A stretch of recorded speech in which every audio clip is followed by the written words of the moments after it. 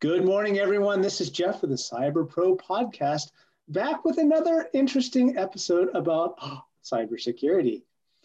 Hackers never sleep, neither should we. So let's jump in with our guest today, Mark. Good morning. In a few sentences, can you tell us a little bit about yourself, who you are, and what you do?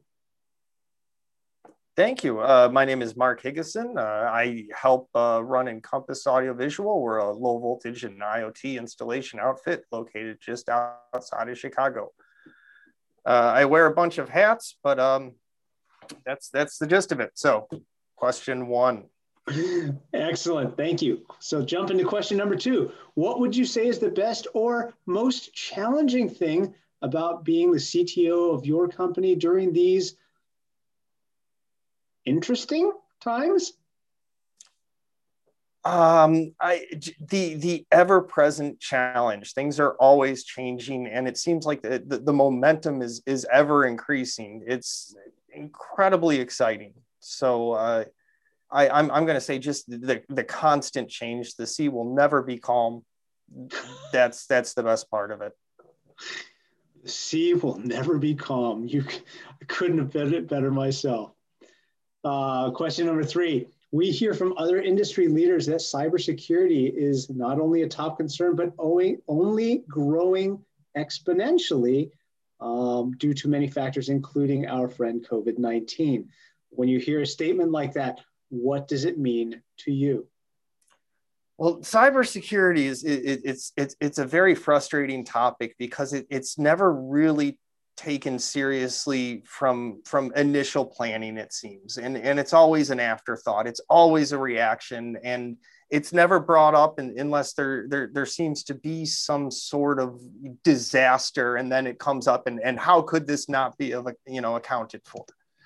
Because it's a low priority to begin with, and that has to change. We're going to see a continuing ramp up of cybersecurity fails and nation state attacks, and 12-year-old kids taking networks down. Again, well put. We might circle back on that one a little bit more. In fact, I guess my follow-up question would be,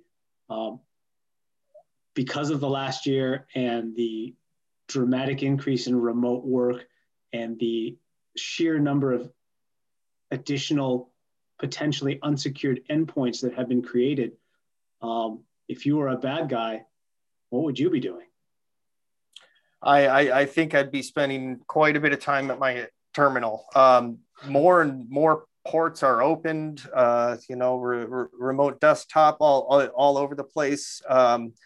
But what's most critical, I think, is this IoT world. So now we have our business machines on the same network as our children's toys with multiple IP addresses, or who knows what's going on with that. So we're now mixing relatively unregulated technologies with our office work too. Unregulated. Wow, great word. And that is a perfect segue into our question number four. What insights about wrangling the Internet of Things from an IT perspective would you care to share with the members of our community?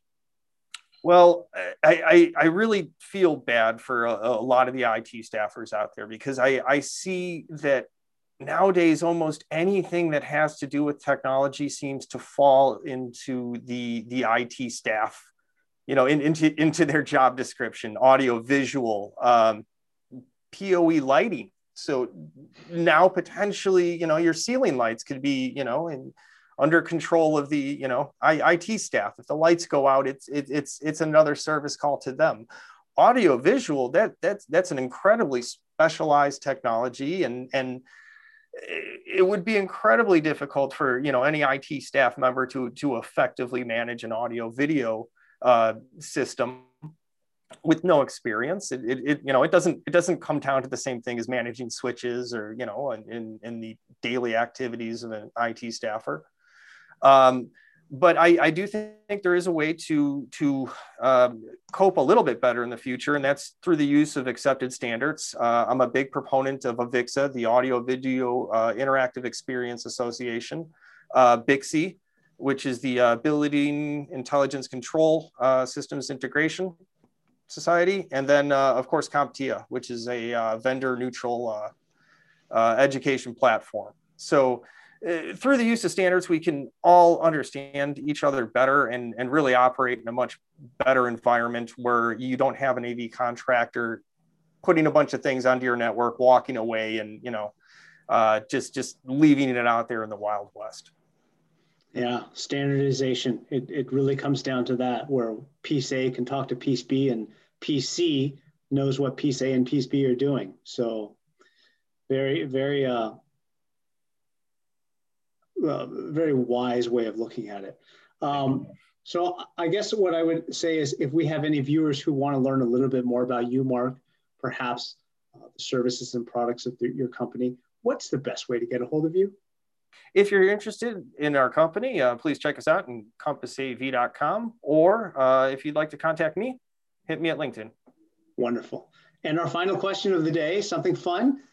Can you share with us, please, what your favorite piece of retro technology is that makes you smile? Oh, yeah. This one's easy, and I brought a little show and tell here too. So the voltage-controlled analog synthesizer. It is just endless, wacky fun. It's unpredictable. It makes space noises or 80s pop noises. It has a ton of switches and knobs. It's just fun forever.